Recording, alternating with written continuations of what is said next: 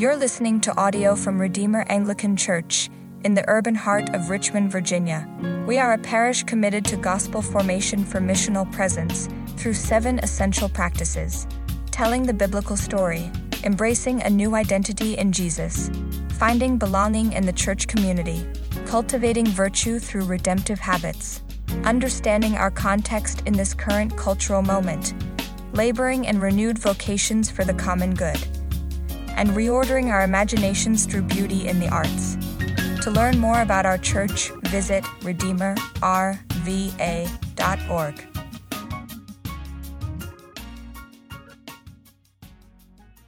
Amen. You may be seated for the reading of God's Word. Our first lesson is from 1 Corinthians 13, which starts on page 959 of your Pew Bible. And as we will gladly say each week, if you don't have a Bible at home, please feel free to take one of these with you as a gift from us.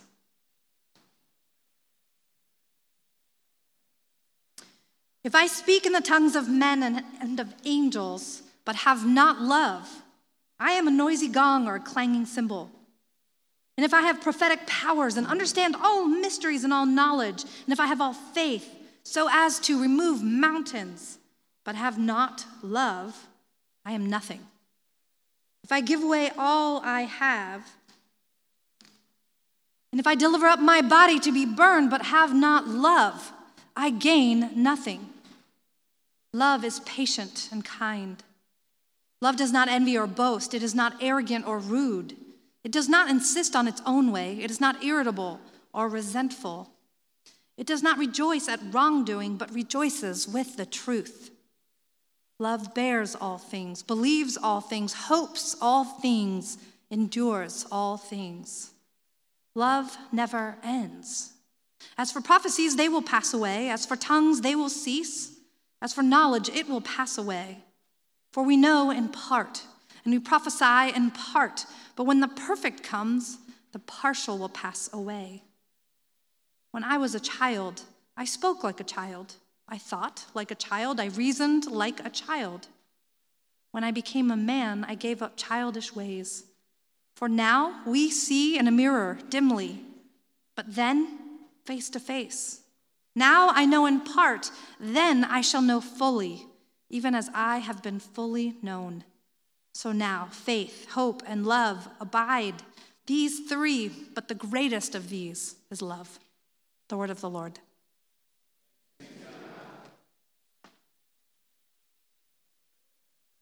Would you please stand for the reading of the gospel?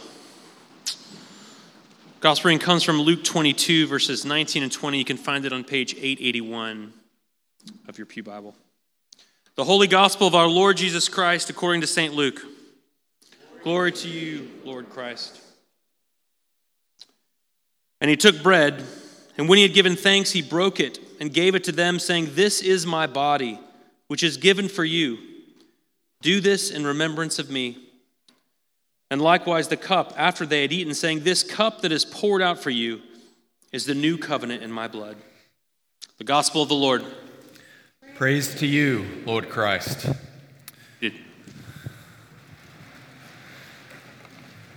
Well, once again, good morning, church. Hey, good morning to you all. For those of you who are new, welcome to Redeemer. Good to see you. If we haven't had a chance to meet yet, my name is Dan. I'm very grateful to serve as a pastor here. Now, by way of orientation, today is the 7th and final Sunday in the season of Epiphany. And as we conclude the season, we are also concluding our sermon series on gospel formation for missional presence. And I'll remind us that the purpose of this series has been to focus and clarify our reason for existing as a church, Redeemer's why, so to speak. And thus far, we've said that gospel formation happens as we take up the 7 practices of the ancient church.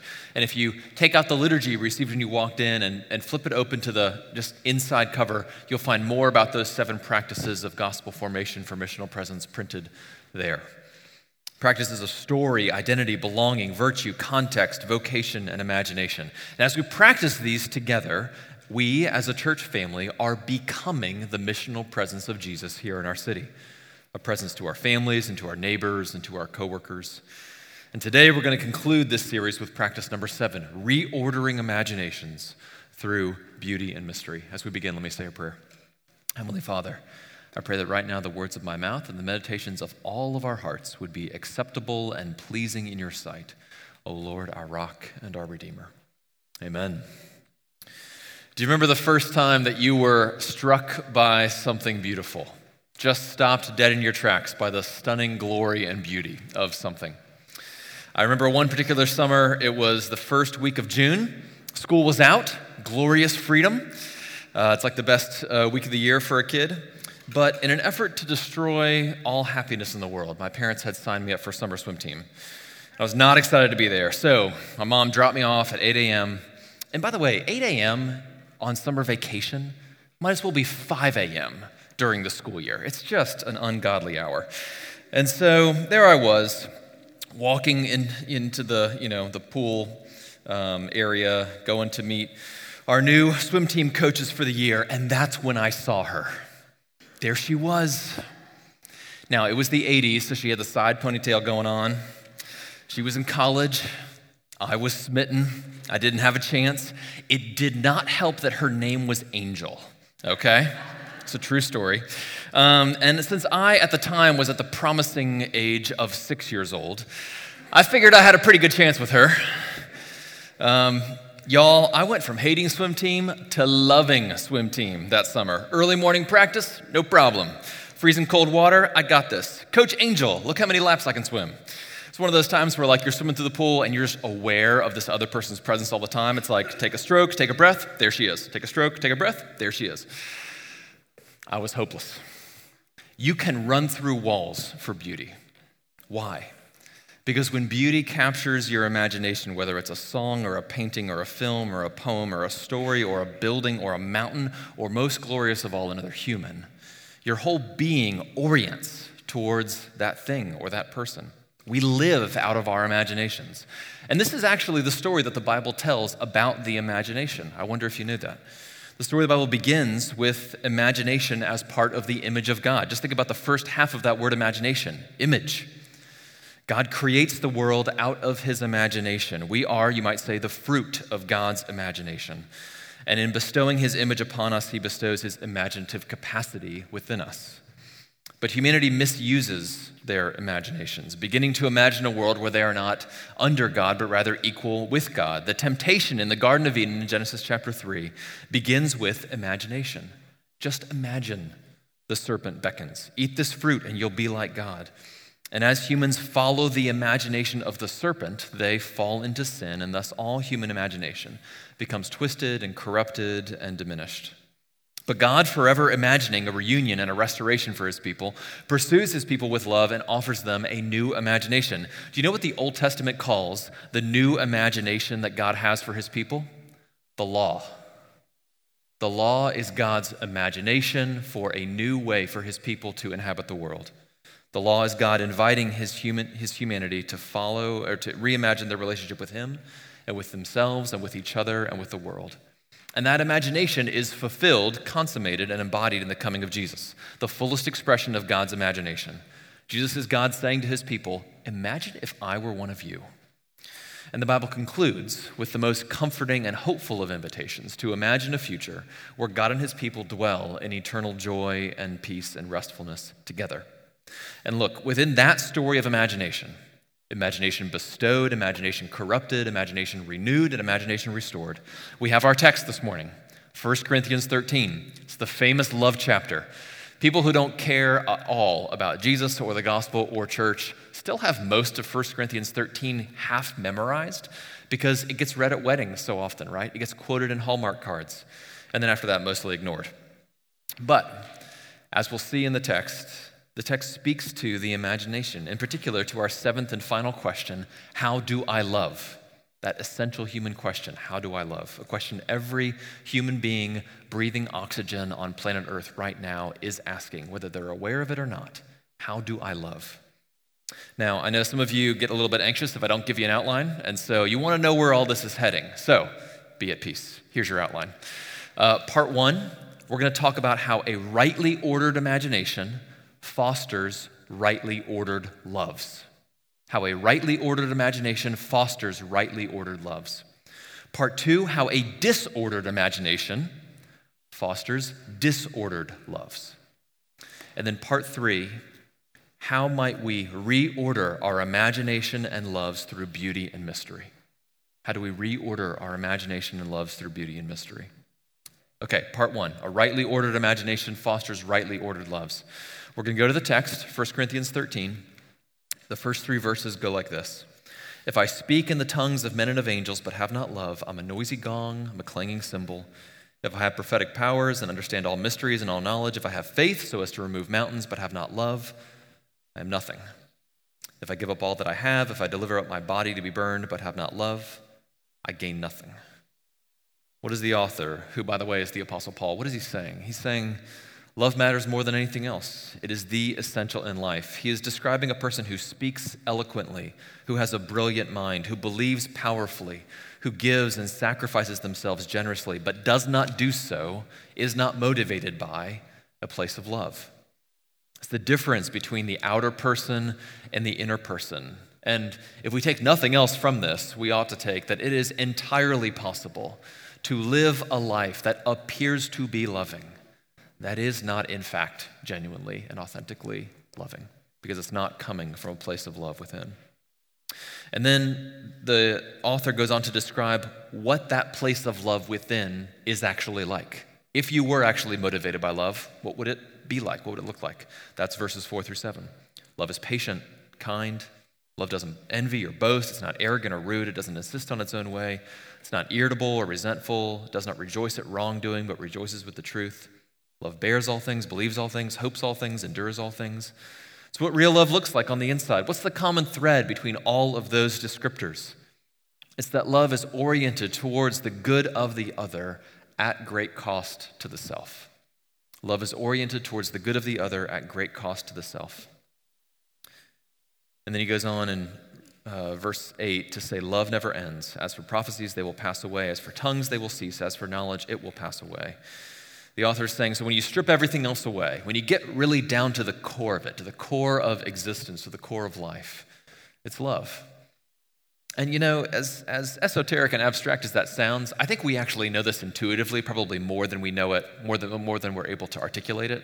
This actually shows up in our stories and our movies and our TV shows all the time. How many times have you seen a scene in a movie where the two characters who've kind of been at odds with each other throughout the whole story are standing there in front of one another, and there's kind of destruction and chaos swirling all around them. Everything is falling apart. You're like 9/10 of the way through the movie, and they're in this moment of desperation. They take a deep breath and they finally, you've been waiting for this for 2.5 hours, they finally confess their love for each other, right? You've seen this, I know you've seen this, and I have too. Because when you strip everything away, what's left there at the end? What's really at the core of things? It's love, right? Verse 9-12 read, for we know in part, we prophesy in part, but when the perfect comes, the partial will pass away. When I was a child, I spoke like a child, thought like a child, reasoned like a child. When I became a man, I gave up childish ways, but now we see in a mirror dimly, then face to face. Now I know in part, then I shall be fully known. Yeah, I shall know fully, even as I have been fully known. The author is saying love is the eternal relationship. And though God isn't named in this final stanza, it's about God. All the love that we experience in life is to be a signpost pointing to God. He's saying, look, the fulfillment of human love is not human love. It's love of God and being loved by God. All of the love that we experience in this life is meant to be a signpost, a sign on the edge of the road, pointing us onward towards something greater, towards the true destination. And concluding with this very famous sentence, so now faith, hope, and love abide, these three, but the greatest of these is love. Why? Why is love the greatest? Well, because faith and hope are believing in the promises of God before they are realized, but love is affection for God himself. That's why it's the greatest. Now, listen, at this point you might be wondering, what do love and imagination have to do with each other? Are these just two different topics that are both kind of feeling-based? What is the relationship between these two? Think about it this way. You can only love that which you find to be lovable. And that might sound redundant or maybe kind of blisteringly obvious, but let it sink in. You can only love that which you find to be lovable. Meaning, you can act and speak lovingly to people and things that you actually dislike, right? You can sing worship songs and pray to a God that you don't know or like very much at all. But you cannot genuinely love God unless you find him to be lovable and desirable and beautiful. You can't genuinely love your neighbor unless you find her to be lovable and valuable. How do you go about finding God beautiful? How do you go about finding your neighbor lovable? Where does that take place? In your imagination. As I imagine God to be desirable and my neighbor to be valuable, my love for them grows. As I imagine God to be, on the other hand, cruel, distant, my neighbor to be deplorable, my love shrinks and grows cold. Therefore, to expand my capacities for love, to learn to love well, I must foster and nurture my imagination for that which I seek to love. And what kinds of things and experiences make me imagine God to be beautiful? What kinds of things and experiences make me imagine my neighbor to be valuable? These then become practices of imaginative love. Look, we learn to love through our imaginations, and as our imaginations flourish, so we become better lovers, both of God and of other people. Now, if that is an introduction to how rightly ordered imagination leads to rightly ordered loves, what happens when it falls apart? What happens when we have a disordered imagination? How might that lead to disordered loves? There's an objection that is probably already in your mind that we need to address, which is when it comes time to talk about imagination, are we talking about things that aren't real? Because that's what the word imagination has come to mean for us in our society now, right? When we say imagine, what we mean is specifically something not real. Now, this divorce has not always been the case. Humanity has not always divorced imagination from reality. In fact, if you go far enough back through human history, you have to get back to before the Enlightenment.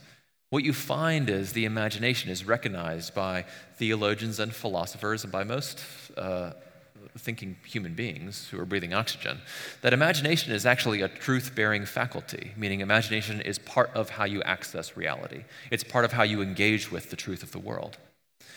But when you divorce the imagination from reality, then imagination becomes only for inner subjective meaning. And inner subjective meaning is opposed to cold, hard facts, right? Once the imagination is separated from the real world, then the only value of the imagination is for sentimentality or entertainment, maybe, right? It's fun, but it's not real. Therefore, if you divorce the imagination from reality, the arts become matters of private, subjective decoration. What do I like becomes the most important question, right? Because what's the purpose of the imagination? It's just sentimentality and entertainment. So the purpose of the arts just simply becomes, what do I like? It changes the way we relate to the natural world. Do I like mountains or do I like beaches, right? Do I want to be hot or do I want to be cold? It changes the way we relate to music. Is this song fun? Can I connect with it? Can I dance to it? Does it make me feel things I want to feel? Or does it make me feel things I don't want to feel?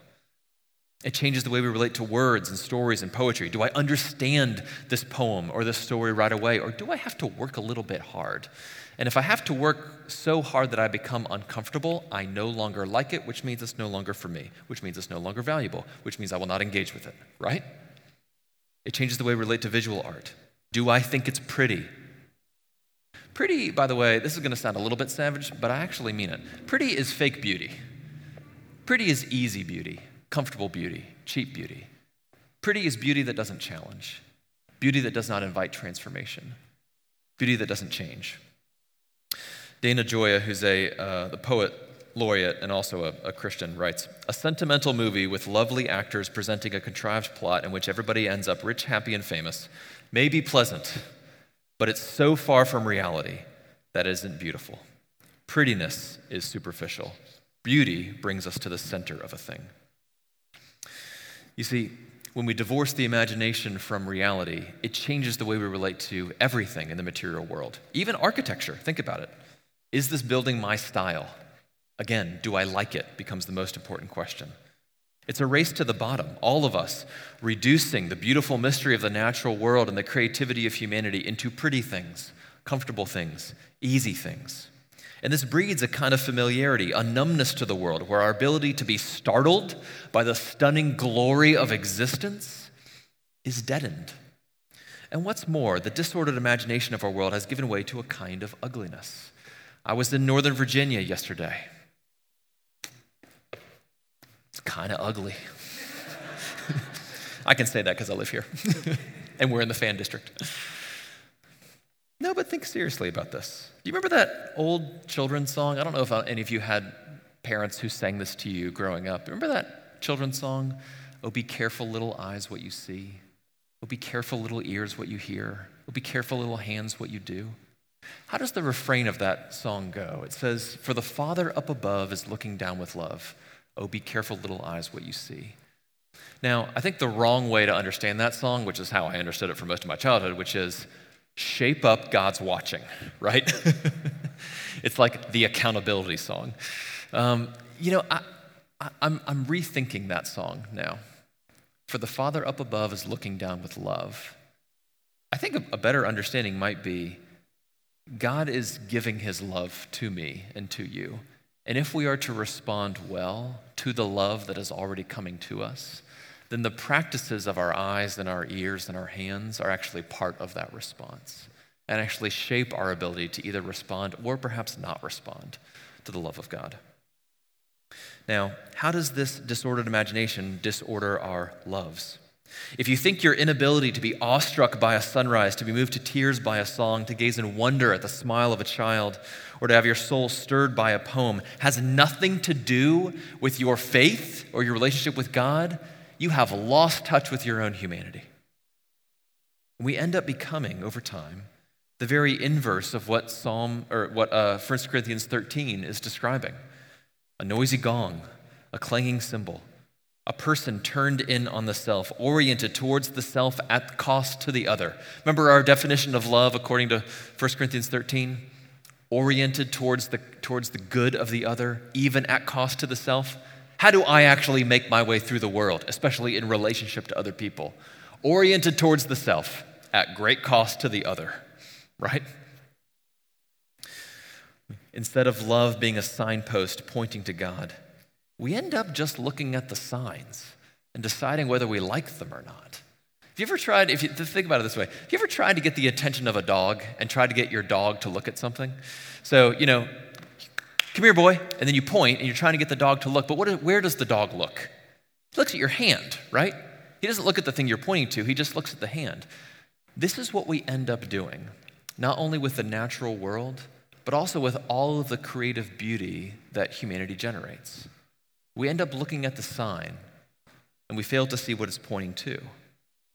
And rather than understanding our loves as fingers pointing to God, we look at the hand, the sign itself. And so our love does not remain.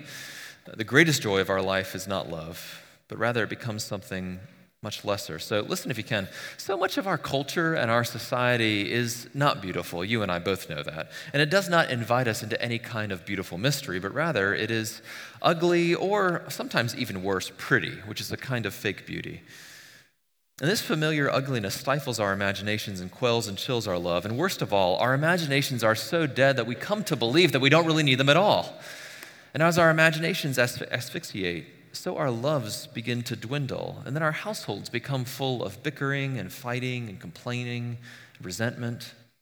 We have these records of wrongs, lists of other people's sins that we keep handy, ready to trot them out the minute we need to prove that we're the victim and someone else is oppressing us, especially family members, right? We're impatient, unkind, jealous, boastful, arrogant, rude. And when you catch someone doing something wrong, what do? Come on. When you catch somebody doing something wrong, what do? You rejoice a little bit, maybe just on the inside. Feels so good when you realize someone's beneath you, isn't it? And you come to church, or you attend a small group, you meet with a Christian friend, or you encounter art or a song or a story that beckons you to love God and to love your neighbor. And in our diminished imaginations, we go, what? Why would I love God? Have you met my neighbor? They're the worst. I guess you can believe in those things if you want to live in that imaginary world that Christians pretend to live in. But I live in the real world. You ever been startled by something so beautiful that it just stops you dead in your tracks and everything kind of changes? In all of our bitterness and of our disordered imagination and disordered loves comes this startling thing. A God who does not initiate by accusing us of being ugly, but a God who initiates by accusing us of being beautiful. A God who initiates by calling us beautiful. You see, all throughout the story of the Bible, we see this God who continues to call his people his bride, calling forth their beauty, seeking to allure them, to draw them back to himself. Why does God find us beautiful? We are not. Why does he find us beautiful? Why does he find us lovable? It is because God has a rightly ordered imagination, and therefore a rightly ordered love. And he is able to love that which he wants to find lovable. And he finds us lovable. And you see, listen if you can, Jesus is the embodiment of God's imaginative love. Jesus lived the most beautiful human life ever lived. Think about the life of Jesus. Parables as stories of imagination. Healings to astonish the imagination. Miracles of water into wine to stimulate the imagination. Miracles of food to satiate the imagination. And the death of Jesus, horrifying though it is, has a kind of beauty in its realness in the meaning of sacrificial love. The cross is not pretty, is it? But it is beautiful if you have the eyes to see it. Why? Because the cross is the single greatest signpost pointing beyond itself to the love of God for you. And so therefore, for you, the cross contains within itself a kind of beauty, even though it is not pretty. In Jesus' death, though horrifying, there is a kind of beauty because it shows us the realness of the meaning of sacrificial love. And this beauty is actually made complete, consummated in the resurrection. Jesus died, but he rose in stunning beauty. And in this beauty we perceive in him, it fosters our love, both for God and for other people. There's a man named Thomas Chalmers who wrote about what he called the expulsive power of a new affection. Just think about that phrase. A new affection, a new love that comes into your life and expels all other loves, banishes all other loves. It takes up all the space. It's so powerful. Something so beautiful, nothing else can compare. Listen, when it comes to sifting through our own disordered affections, our own disordered loves, and our own disordered imaginations, which we all have, right? Here's what you don't have to do. You don't have to go through the junk drawer of your life and find all the bent spoons and straighten them all out one by one. No, you can ditch the whole drawer, dump it out, and go and walk across the kitchen to the table and sit down with your lover who is there to meet with you. The sacraments of the gospel are invitations to experience the expulsive power of that new affection, of the love of God. Think about baptism and Holy Communion. These are beautiful mysteries, are they not? Do you understand baptism and Holy Communion? No, you don't. You know why? I don't understand it either. These are mysteries. And by mysteries, we don't just mean enigmas. Rather, they are ways that invite us to relate to God in a way that we can viscerally experience with our bodies, but which our minds cannot fully grasp. Think about the communion meal, the Eucharist, the Lord's Supper, which we will all partake of in a few moments. This is a meal of love. In it is contained the mystery of faith. Christ has died, Christ has risen, Christ will come again. In this meal, it carries with it all of these practices that we've been talking about for the past 7 weeks. This is a meal that comes from a story, right? There's a story embedded in this meal. And by eating and drinking of it, you are taking the story into yourself. This is a meal that gives you a new identity. As you take Christ's love into you, you belong to him. This is the meal of belonging, not only belonging to him, but also it's a meal of unity. It unites us with each other. It's a meal that becomes the source of our virtue. This is the sacrificial love of God for you, and it commissions you to go and to live that sacrificial love out into the world. This is a meal that is local, here, in time and space. That's what a sacrament is. It's not something you believe, it's something you eat. It happens here and now, and it commissions you. It gives you work to do. You eat the meal, and then you go and work out the meal. Listen if you can. We've talked about how rightly ordered imagination leads to rightly ordered loves. We've talked about how disordered imagination leads to disordered loves and the crisis that gives us, but how God, in his love for us, encounters us in startling beauty and demonstrates his love for us most fully in the person and work and life and death and resurrection of Jesus. And if our imaginations begin to be animated by the gospel, the good news of God's love for us in Jesus and the renewal of all things in him, well, then all those disordered imaginations begin to be remade, renewed, refreshed, reordered. And as our imaginations are renewed and refreshed by the gospel, so our loves follow along with them. This is why the church must take up practices of imagination, of gospel imagination, that will over time reorder our loves through beauty and mystery. And the church has always done this. Listen, please, I am not introducing anything new. This is an attempt to recapture and reclaim something very old.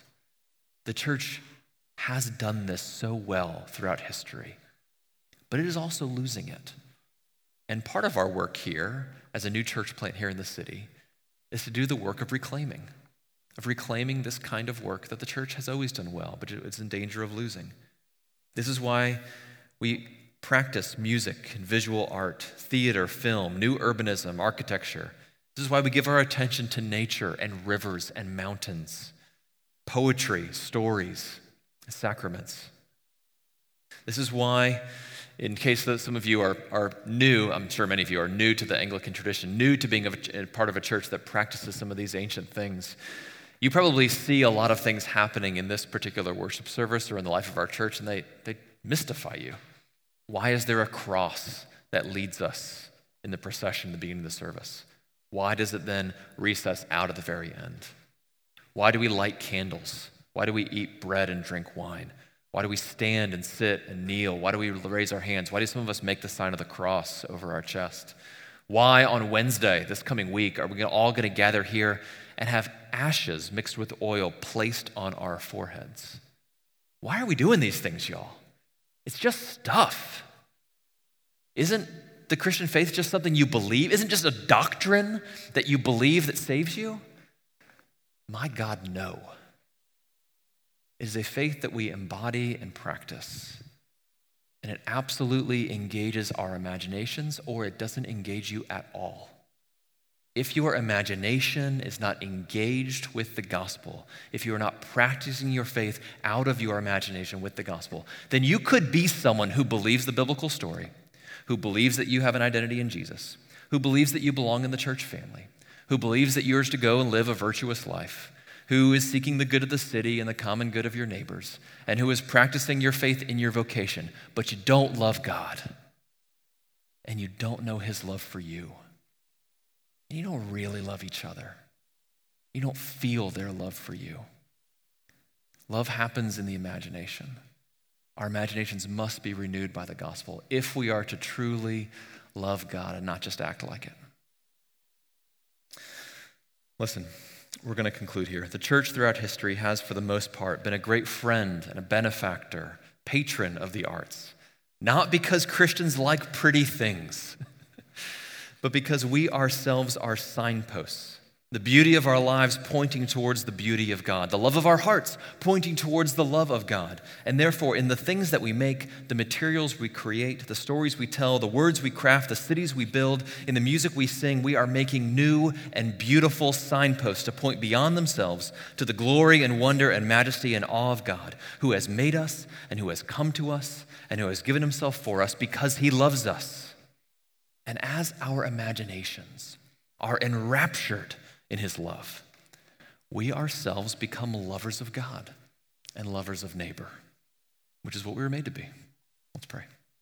Heavenly Father, would you, in the power of your Holy Spirit, through the wonder and glory of your gospel, stir and move and animate our imaginations so that we might receive your love, so that we might respond in love, and so that we might love each other well. In your name we pray. Amen. Thank you for listening. To connect with our team or to learn more about our church, visit redeemerrva.org. We look forward to knowing you. Go in peace.